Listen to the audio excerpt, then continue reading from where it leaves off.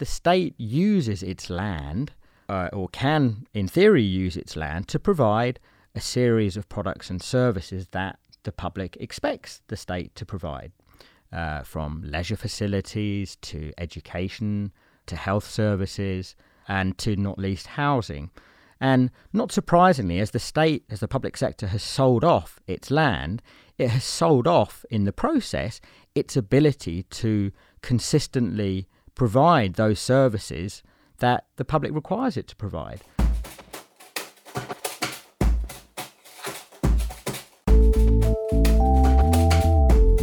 Welcome to City Road on 2SER 107.3 FM in Sydney and podcasting on Apple Podcast. I'm Dallas Rogers, and today, part 2 of our chat with Professor Brett Christophers from Uppsala University about his new book, The New Enclosure, The Appropriation of Public Land in Neoliberal Britain. If you missed the first part of our discussion with Brett, then don't worry. You can catch up on the episode via our podcast or website at cityroadpod.org. In the first episode, we talked about the old enclosure acts of the last few centuries, and then we moved on to what Brett calls the new enclosure, or the privatisation of public land in the UK today. He suggested that the biggest buyers of privatised land in the UK have been property developers. So in today's episode, City Road host Dr. Sophie Webber picks up the discussion with Brett by asking him about the connections between the privatisation of public land and addressing the housing affordability problem in the UK. Starting first with a question about why urban land is in the firing line for privatisation. Local governments have been decimated, you say in your book, by privatisation. What is it about the land in cities, or cities' land, that is so prone to privatisation or so desirable to be privatised? Yeah, I mean, that's a great question. One of the things that is extremely important to understand about land and land value is that the value of land, not just in the UK but elsewhere, but it's extremely noticeable in the UK, I think partly because it's a geographically small nation in relation to its population, is that the value of land on the market varies enormously depending on the use to which that land is put. And so, I don't have the figures off the top of my head, but the order of magnitude of difference between the value of land for agricultural use versus industrial use versus residential use, we're talking not about 2 or 3 times, we're talking about 50, 60 or over 100 times. With residential land being typically far and away the most valuable, and clearly the value of that land is particularly valuable in the bigger cities, and particularly in the southeast. So obviously we're talking about London there. And so really understanding why that process has been so important really requires us to have a handle on the different values of land, and in particular on the role that the planning system in the UK plays in determining the value of land. So if a landowner, public or private, owns land in agricultural use, that landowner cannot develop that land for, say, housing development unless it secures planning permission to do so. And so the planning system really plays this incredibly important arbitration role in arbitrating the value of land. Because if the planning department gives permission for that land to be developed from agricultural to residential use, the value of that land increases exponentially. And so what you see, for example, in many parts of the country is speculative developers, speculative investment institutions acquiring land in agricultural use in the hope that they can secure planning permission to develop it residentially. And really understanding that role is very, very important. And within the UK, those planning powers are vested in the local authorities. So we were talking about housing. Housing is an important question. What's happened in terms of housing, the role of land in housing privatisation in the UK is a very, very complicated one. But essentially what's happened is that if we go back to the end of the 1970s, the state, in and through the local authorities, was a major owner and provider of housing in the UK. So somewhere around 30% of all dwellings in the UK consisted of council housing. And beginning with Thatcher, but continuing to the present day under the so-called Right to Buy programme, which gave tenants of council housing the right to acquire the housing they rented from the state, huge amounts of that stock have been sold off. And so today, the state is an owner of considerably less quantities of council housing. Now, in recent years, it's become increasingly apparent that the UK is suffering from a pretty extensive and serious housing crisis that manifests in various different ways.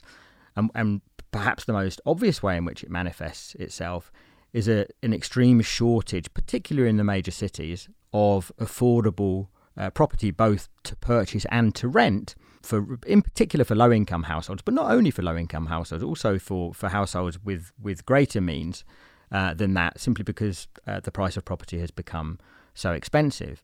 And so one thing that people are beginning to talk about is, well, after these 4 decades of essentially scaling back the role of local authorities in building and providing social housing, maybe there's a case for the state, in the form of its local authorities, to reassume a significant role in providing council housing. And while the ruling Tory party has for many years resisted this idea, they're beginning to push the idea a bit more recently. And Theresa May has talked, in speeches about a new generation of council housing. Now, here's the problem, which is that when local authorities sit down to think about potentially re-energising their role in providing new social housing stock, they need a number of things to do that. Most obviously, they need funding to be able to do that, and this is a considerable problem as well, because the Tories have massively restricted the ability of local authorities to fund new construction. But obviously, they also need land, and what many of these local authorities are finding is that and it's kind of this perverse irony, which is that now they're beginning to think about, and being given the almost encouragement to think about, building council housing again. They've sold all the land they need to do that. And so they're in this ridiculous bind where they want to, in many cases, reassert themselves as providers of social housing, but they simply don't have the land to do it. And the means to buy the land, obviously. Yeah, and the means to buy the land. Yeah. And so one thing that people are talking about is giving local authorities the ability to buy land from the private sector, which would in many cases mean repurchasing land that they've already sold at discounted values, which is fine. Absolutely, I don't think there's anything wrong with that idea, but obviously it wouldn't be needed if the state hadn't been selling the land for the last 40 years. So it's extremely sad. And obviously when people discuss, both political parties and in the media, when they talk about these new ideas of so-called compulsory purchase of land at discounted values, none of them ever mention the reason why it's required in the first place, which is precisely the fact that the land has been privatised. Mm. So in New South Wales, there is no move for the state to provide, for the local governments to provide. Or in New South Wales, it would be the state government, not the local governments, but the state government to buy land, to be the kind of owner, manager, and landlord essentially. But instead, they're giving away land to developers with the requirement that they build 20% affordable housing. And so that's absolutely been the case in the UK, right? Which is another important part of the story, which is that when land has been sold to developers specifically with a view to them building housing, quite often the state, when I talked earlier about the state bending over backwards to do that, one of the ways they have done that is by attempting to secure planning permission for that land in advance of selling it, so that the developer doesn't have to go through that process themselves.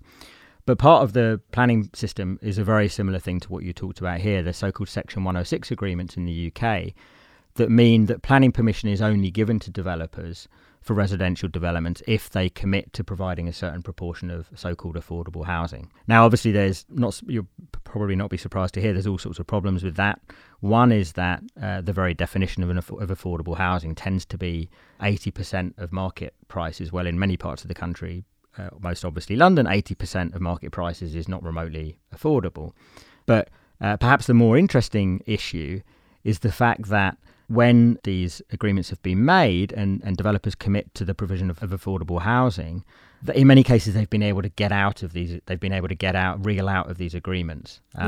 Which in Vancouver, the other big housing bubble, London, Sydney, Vancouver, is what happened as well. They've just reneged on all of their agreements. Yeah. Because developers aren't able to sell the other apartments at as high a rate. Yeah, and the way they've done this in the UK, and I've written about this previously as well, is that they use these so-called viability tests. And what they do is they use these models that are provided to show, or at least to assert that, if we build this amount of affordable housing, we're not going to be able to make a profit on this development, so therefore we can't go ahead. And so it's kind of a threat to them that they make to the local authority to say, well, if you really do insist on us doing this, I'm afraid we're not going to go ahead with the development because it's simply not viable. But the other thing that's happened, and I think this is arguably the biggest scandal of all, is that so if I back up a little bit, over the period this has been happening, the past 4 decades, the state has invoked a wide series of rationale for selling the land. One of which is the state shouldn't be owning it in the land in the first place because the private sector is inherently more efficient in its ownership and mobilisation of resources, which is obviously a myth, an ideology. Another one has been that if we release the land and realise the income from the sale of that land, we're able to reduce the deficit, which has been a very consistent logic that's been invoked since the financial crisis during the austerity era. Well, the IMF report shows that's been a complete failure, given that the UK's public finances are now worse than anywhere else's. And there have been other rationale as well, but alongside the austerity and balancing the books rationale, in the last decade, it's been overwhelmingly about providing land to developers to build housing to solve the housing crisis. Fine, you would think, we need more housing. Well, obviously one problem with that is that developers typically don't want to provide housing at the income level, which is where the housing is actually needed. But the other one is that in many cases, developers simply haven't built on this land. They've sat on it. And the problem here is that when selling the land to developers to build on it, the state hasn't attached any sort of requirements or obligations on these developers. It's given the land, often with planning permission or has subsequently approved planning permission, but it has not said that you have to build on it. And developers have sat on it. And I have my favourite graph in the whole book shows this direct correlation between, on the one hand, the number of plots that have been sold to developers by public sector bodies over a series of years, and on the other hand, the number of plots sitting in the so-called land banks of these private sector developers, which have planning permission, but have simply not even been where a tractor hasn't even arrived. So they haven't even been started. So the state has been selling land and it has simply gone to sit in these developers' land banks. And there's some really interesting research that talks about why developers bank land. And obviously one of the main reasons is that if they were to build lots more housing, bring that housing to market in short order, there's a risk that house prices go down because much more housing is coming onto the market. And that's the last thing developers want. What this research that I referred to has found that typically it's actually much more profitable for these developers to sit on the land and to trade the land and play a kind of a speculative land trading game than actually to build houses on it. And that's what seems to be happening. And a recent report that the government commissioned into the so-called land banking process, which is still ongoing at this moment, in its preliminary report, which came out in June, the person in charge of this research basically came to the conclusion that the developers' arguments for why they need to bank this land are essentially spurious, and that it is about holding back land from the market to sustain house prices.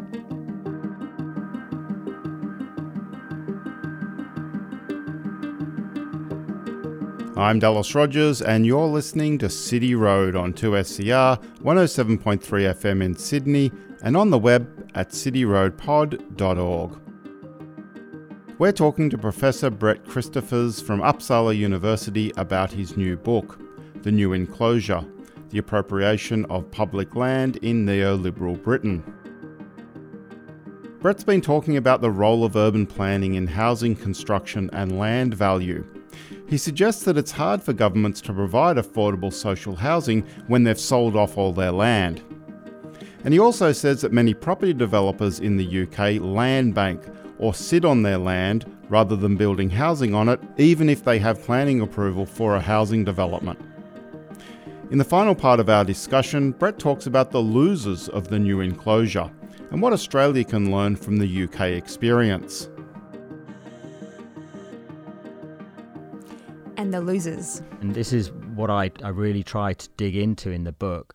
I mean, I would say that the losers in this are, well, first of all, in an immediate sense, the state. And the reason I say that is that in selling assets, the state has been selling assets that in many cases were very, very valuable, but also in many cases provided a consistent income stream for the state. And I think, the best example of this is a very recent one, which is the example of Network Rail.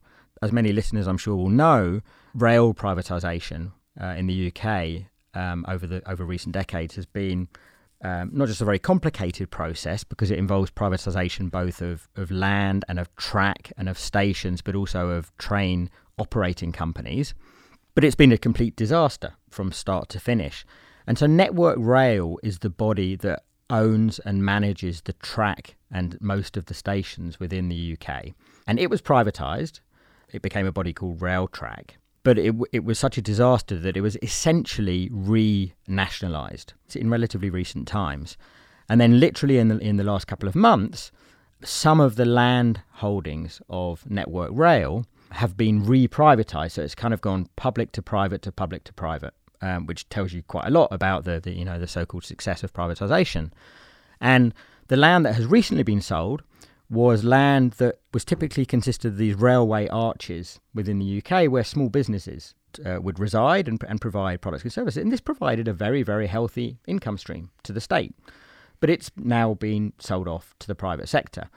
So the International Monetary Fund, in the last couple of weeks, came out with a report showing that the UK states, so the public finances of the UK, are in as parlous a condition of pretty much any country in the world right now. So they look at the asset side of the UK's balance sheet as a national government and the liability side, and lo and behold, it has, relatively speaking, fewer assets and fewer revenue generating assets than more or less any other country of a comparable scale and wealth. And that's precisely because it's been selling everything. And that has included land, which in many cases was revenue generating and very, very, very, very valuable land. So the state has suffered. But in the background, it's quite clearly the UK public at large that has suffered. I think I would say that for a number of different reasons. But the main one would be that, if I go back to kind of where we began, the state uses its land, or can, in theory, use its land to provide a series of products and services that the public expects the state to provide, from leisure facilities to education to health services and to not least housing.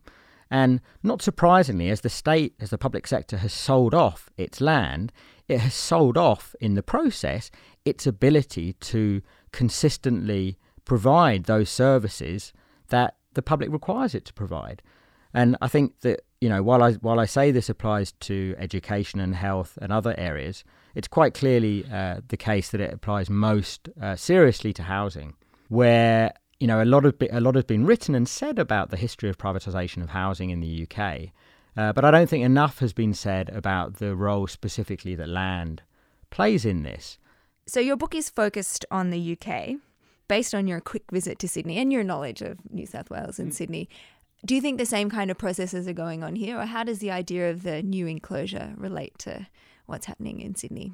I'm definitely no expert on land ownership and land use in parts of the world outside the UK, but certainly people I've, in the few days that I've been here in Sydney this week and when I was here before, lots of people have mentioned to me the relevance of the story that I'm telling. Privatisation more broadly, so when we're thinking about enterprise privatisation, that was pioneered by Thatcher. In fact, Thatcher is often credited with actually even coining the term. And it subsequently got exported as an ideology and as a practice to other parts of the world. And, now governments all around the world have sold off a vast range of assets inspired by the British example. And I think my guess is that the British example in the land context has had and is likely having exactly the same outcome here. So I know that research has been done, for example, on Canada by a political scientist called Heather Whiteside, which has shown that just as enterprise privatisation travelled as an ideology and a practice from the UK to Canada, so has land privatisation. And certainly everyone I've spoken to here has suggested that the same thing has been happening in Australia and is happening in Australia, particularly in its urban environments where the value of land has become so inflated.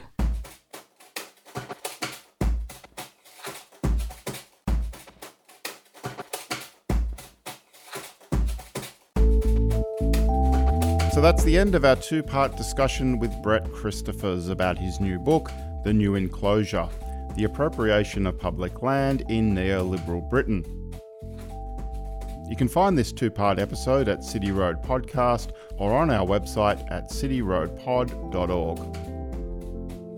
And if you like this discussion about land and housing, you might also like our City Road episode on the history of the Torrens Land Title Registration System with Dr. Sarah Keenan. It's a killer interview and an amazing story. You can check it out on our website. I'm Dallas Rogers. You're listening to City Road on 2SER 107.3 FM in Sydney and podcasting around the world on Apple Podcast. See you next time.